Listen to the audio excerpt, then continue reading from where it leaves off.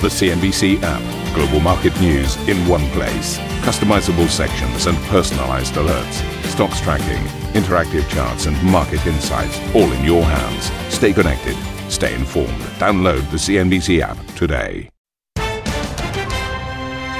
A warm welcome to Squawk Box this Monday morning with Jeff Cutmore, Karen Cho, myself, Steve Sedgwick. And these are your headlines. Going the extra mile. Britain and the EU agree to keep negotiating over a Brexit trade deal, taking talks down to the wire as key differences remain.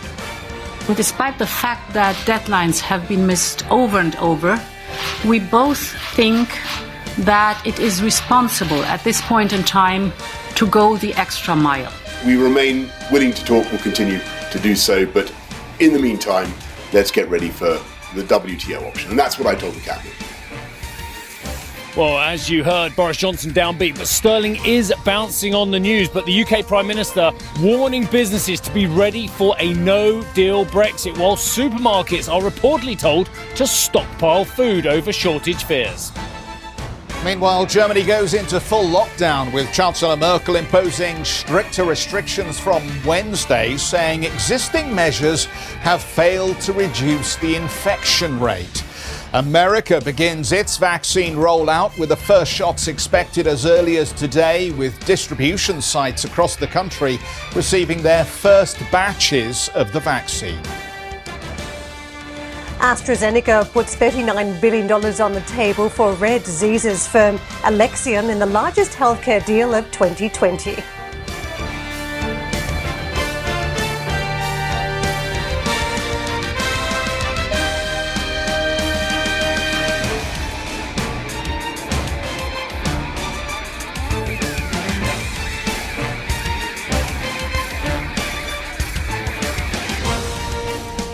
So this whole Brexit process has been punctuated by phrases, hasn't it, that were meant to denote some political meaning or gravitas. We were going to have, do you remember, an oven-ready deal. That oven-ready deal has now turned into going the extra mile. So the UK and the EU are now talking about this extra mile in negotiations around the Brexit trade talks.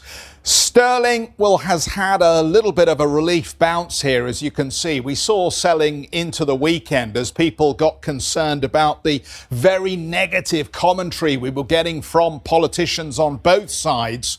That drove us down, as you can see. But as we've come into the trading session today, the sentiment appears to be lifted by this idea that neither side actually wants to go to the mat as the side that failed to get the compromise deal. And the arguments, you would have heard them yourself over the weekend. We're 75% there. We're 80% there. It just needs a little extra push to get us over the line on these three key issues. That has persuaded those in the FX market that there is sufficient will now to get some kind of agreement that we should be perhaps buying back into the pound. The Commission President, Ursula von der Leyen, and British Prime Minister Boris Johnson held a phone call on Sunday. The UK will revert to WTO trading rules if a deal isn't struck before December 31st, according to Boris Johnson, while parliaments on both sides, of course, will need some time to ratify any deal.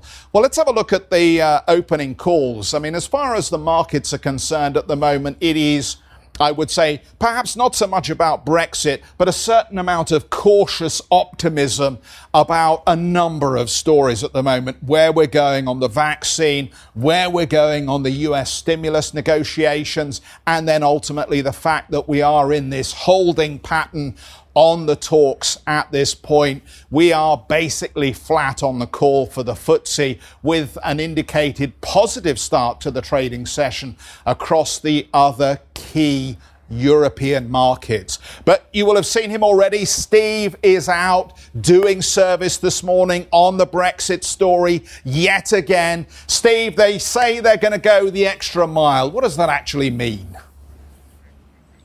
Well, the fact they're talking about miles rather than kilometres, perhaps that's a nod to British sovereignty, Jeff, and independence as well. But quite extraordinary. I just want to go back one stage while I remember it as well and looking at those markets, because I spent the entire weekend looking at the markets and, of course, looking for news on this story as well. And before the announcement yesterday, just before midday, when it looked very, very gloomy and the Prime Minister had been stunningly gloomy about the prospects of talks as well, would you believe the FTSE hasn't actually moved more than 10 points in either direction all weekend? Now, I know it's very thin trading from the likes of IG and others, but at least there is something to trade on over the weekend. And we weren't moving on the prospect of no deal, and we're barely moving on the prospect of elongated talks as well. So I think that's very good. So the word that comes to mind is phlegmaticism or phlegmatic from the markets as well. OK, so what happened over the weekend? Well, it started off very badly, didn't it? And in fact, on Friday, Karen and I were talking, and I remember the producer asking me to do the Oliver Dowden flashes. He's the Culture, Media and Sports Secretary here in the UK. And he said, definitely no extension of talks. Sunday is the absolute limit.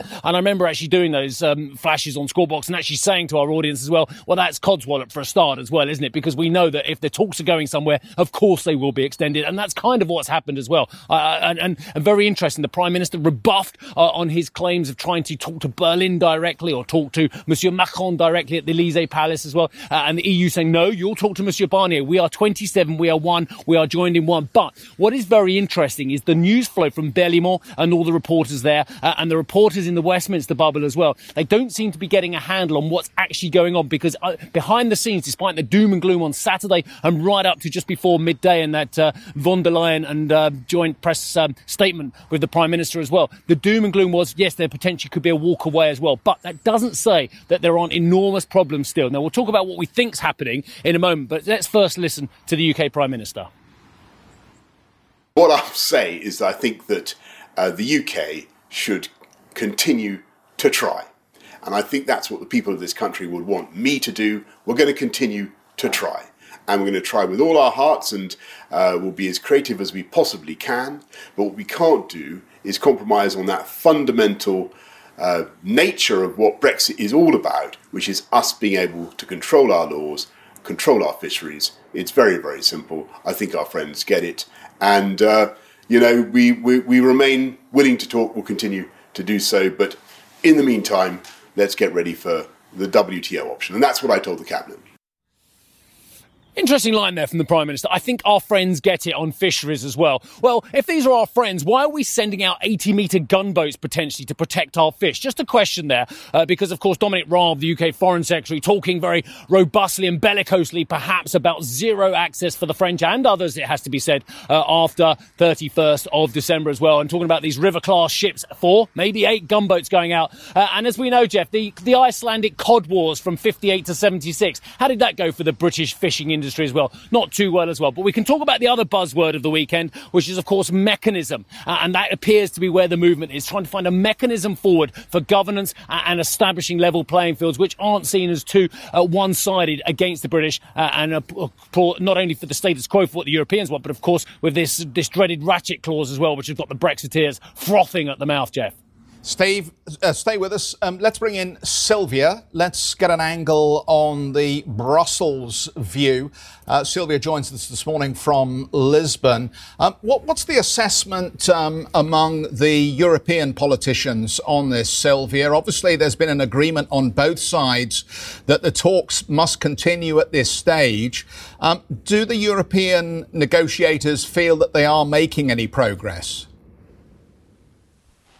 Well, actually, and I was in Brussels last week, and I've been speaking with different European officials over the weekend, and their feeling is very much that everything depends on the Prime Minister Boris Johnson, on what sort of relationship the UK is after with the EU. Because one thing is for sure, it doesn't seem at all that the EU will be at any point ready to compromise to undermine the European single market. That's perhaps the biggest achievement that the EU has done in its history, and they're not ready to undermine any sort of aspects when it comes to that.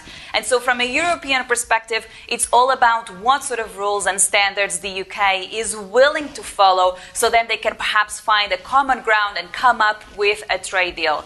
When it comes to that phone call that happened yesterday between the two leaders, the Prime Minister and Ursula von der Leyen, the head of the European European Commission. One EU official told me that their conversation lasted for less than 30 minutes, so not a very long one this time, given that on Wednesday last week they talked for hours. And then there were some rumors yesterday as well that there was only one major sticking point at this stage. And actually I have to say that having spoken with two different officials from the European Commission side, that's not true. Essentially, the three main differences are still on the table. So it's not just about competition rules, it's also about fisheries and governance. So there's still quite a lot of work to be done in order to bridge these three outstanding matters. But there seems to be some sort of political willingness at this stage to come up with a trade deal, and none of the sides seems, at least at this stage, willing to leave the negotiating table. So perhaps in the coming days we might see a breakthrough. One thing is for sure, though, is that they did not give us a new deadline yesterday, and so what we're working with at this stage is the 31st of December. So it's by that day they need to come up with a trade deal and get it ratified in the UK and the European Parliament. And one EU lawmaker told me last week that there's no time for translating that potential deal already, and that could be an issue for some European lawmakers who prefer to read the documents in their mother tongue, so then they can actually approve it. So let's see what will happen in the coming days, Jeff. I'm afraid that when it comes to Brexit, we still have plenty of uncertainty on the table. Sylvia, I'll pick up there. Thank you very much indeed for that. Well, let's get to a man who's been part of this whole process. Philip Rycroft is the former permanent secretary on the Department for Exiting the EU. And Philip, very interesting to speak to you today, so thank you for joining us so early. Look, you say a deal was in reach and a failure to do so would be a failure of statecraft as well. Isn't it a failure of statecraft to offer to send out gunboats to protect our fish? I'm quite appalled almost by those comments from the Foreign Secretary and others in government. It's a bit strange to be talking about sending out the Navy to protect fish at this stage, not least because actually the fisheries in English waters, contrast Scotland, have always been looked after by the Royal Navy. So in some respects, there's nothing new there. Fisheries protection is done by the Navy, but the way it was briefed out was clearly quite bellicose in a slightly surprising way if you're trying to get a deal sorted out, a deal where the big problem is lack of trust. And to start briefing that sort of thing seems a bit maladroit at best. Yeah, it was more Lord Salisbury in circa 1890 than 2020. But let's move on as well. Look, there's some very good comments, I thought, from Simon Coveney last week, who was echoing what the Taoiseach was saying about let's just get this done. We're almost there. And saying that too many of the parties look like they're worried about choreography rather than the substance of a deal. Would you echo that? Yes, to an extent. I think when people say that 95, 97% of this is done, what they're talking about is all the other dimensions of this relationship. Just on trade, but it's also internal security, energy markets, all sorts of other things. But the big problem still remains these points of principle. And that's why this is proving so difficult. It's not just a question of tidying up a few details. They're still talking about a big gap on points of principle.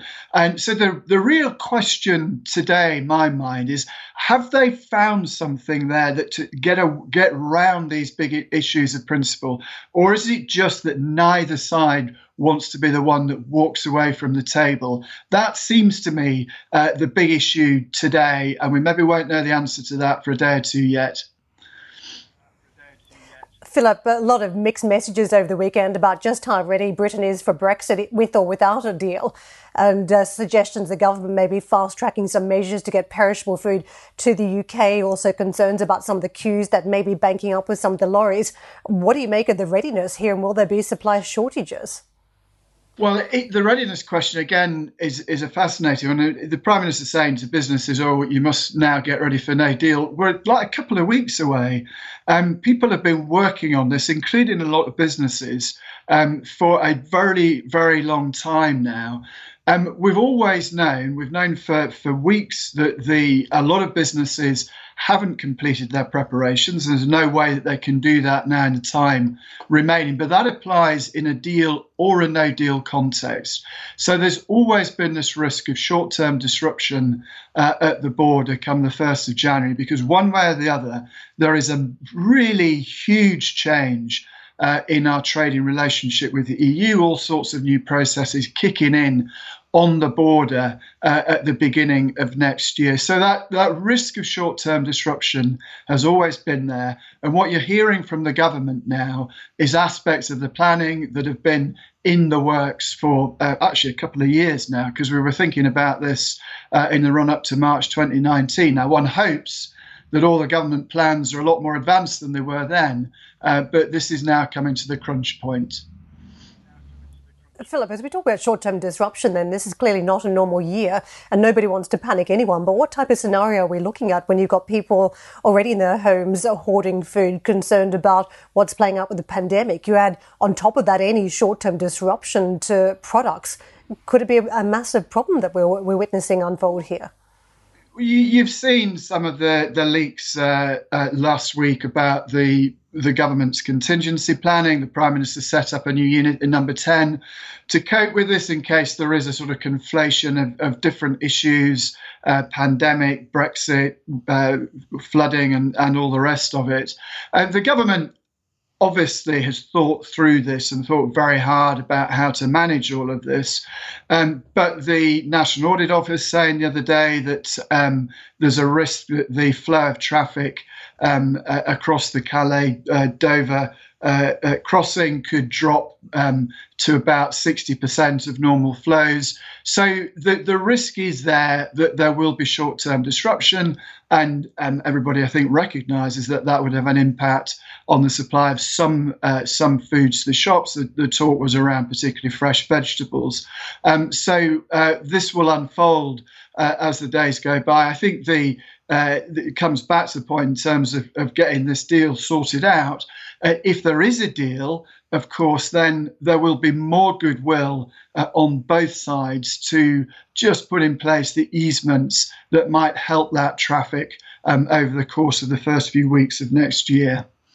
Philip, can I ask you about the deal as it's structured at the moment? Because it seems there's a lot of detail missing for the general public. We constantly hear about these three specific areas of disagreement, but getting into the detail is much harder at this stage. You are writing in Prospect magazine that you find this a very unambitious deal at this point. Why do you say that? And what would be the consequences of a deal like this in terms of maybe non-tariff barriers to ongoing trade? Yeah, well, we've known about this for a long time now. We don't know all the detail that's that would be in the deal, but the headlines are clear. The big ambition is zero tariff, zero quota, and that would be an unprecedented deal for the EU to strike. But behind that, there is an acceptance that you would have all of the paraphernalia of a trade border. So that's customs declarations, security declarations, regulatory checks, rules of origin requirements. There's all a lot of jargon for many folk. But what that means is a lot of paperwork for businesses if they're going to trade across that border. And the same applies to services. Obviously, services, you don't have tariffs applying to services or anything like that, but you do have regulation. And the single market, it's not perfect in services, but it is probably the most developed single market for services anywhere in the world between different countries. And what would happen on services is that increasing the rules, the so-called home state rules, would apply to the provision of services by British suppliers in different member states. So if you're a lawyer providing services in France, you'd have to abide by the French rules and so on. So this is a very big change to our trading relationship and will have a short-term impact, but it will also have a long-term impact on the UK economy. And let me ask you, if a deal isn't done, do you think that has consequences for the prospects of a trade deal with the United States?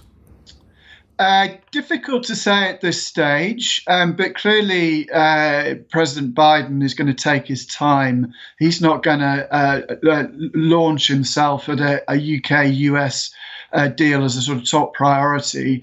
My guess is that it will make other partners just look a little bit more carefully at the UK, how it negotiates what its objectives are. Again, getting a deal, in contrast, would send a positive signal. Don't forget, one of the things for the US and for other countries is that they need to know what sort of relationship with the UK will have with the EU when they think about what sort of relationship they want with us. No deal, I think they would see as not a sustainable position. So they may be saying, well, it's no deal now, but they'll have to get back round the table at some point. So let's just wait to see what happens and get it sorted out. So I think the chances are that it certainly won't speed up other trade deals. Risk is it slows them down. Good to see you this morning. Thank you for joining us early. My Philip pleasure. Rycroft, former Permanent Secretary for the Department for Exiting the European Union. Still to come on the programme this morning, we're back to COVID. Germany imposing a full lockdown over the holiday period. We're going to take a look at the new restrictions and what that'll mean for the German economy when we come back.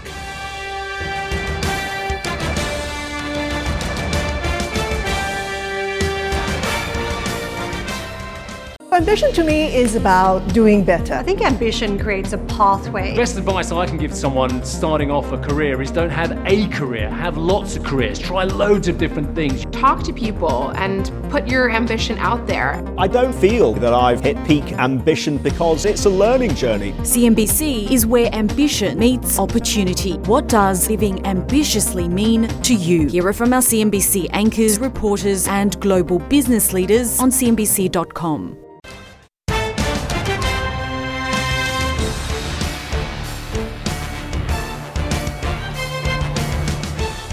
You're watching Squawk Box. Well, we have some comments just crossing the wires from Germany, and this from the economy minister, who says coronavirus is out of control in Germany. And going on to say if coronavirus spread continues in a similar way, hospitals will be overwhelmed. So fairly stunning comments as the country also moves towards further restrictions. Let's get out to Annetta for more. Annetta, there had been hopes with the lockdown light in Germany, indeed very similar restrictions elsewhere, that we could save this festive period. But what came out of Germany over the weekend seemed to suggest that there are going to be more restrictions over this key holiday period. Yeah, essentially they are saying that the lockdown light didn't work. And if you look at the numbers, that's obviously true, because what we have reached in Germany is a certain deceleration of the pace of new infection, but still it is still growing. And as Peter Altmaier, the economy minister, and also the Bavarian Prime Minister Söder is pointing out, that if we don't do anything more, we're going to get a situation close to the one in Italy early this year, very soon, because hospitals are starting to be overwhelmed also in Germany in certain regions. There's still enough capacity, but if we don't do anything, then we are going to reach that point. So take a listen of what Angela Merkel said yesterday after she convened with the so-called Corona cabinet here in Germany. Wir bleiben bei den persönlichen Kontakten dabei. We maintain that friends, relatives, and acquaintances can meet with a maximum of 5 people and 2 households, and there is an exception only over the Christmas holidays from 24 to 26 December, but not on New Year's Eve and New Year's Day. This exception means that you can invite 4 more people beyond your own household.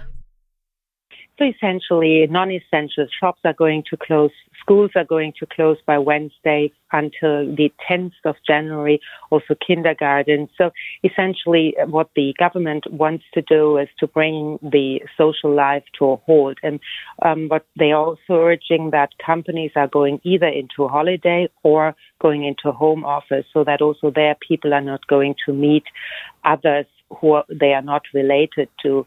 The government has said that they're going to reconvene on January 5th to have a view on what happens after January 10th, whether we need an extension of the lockdown or whether we can ease once again.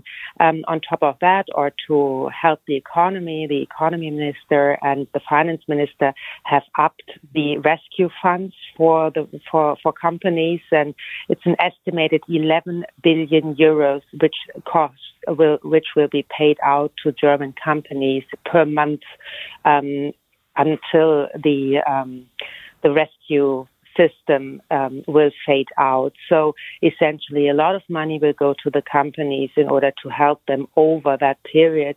And in the meantime, we're going to have a severe lockdown here in Germany.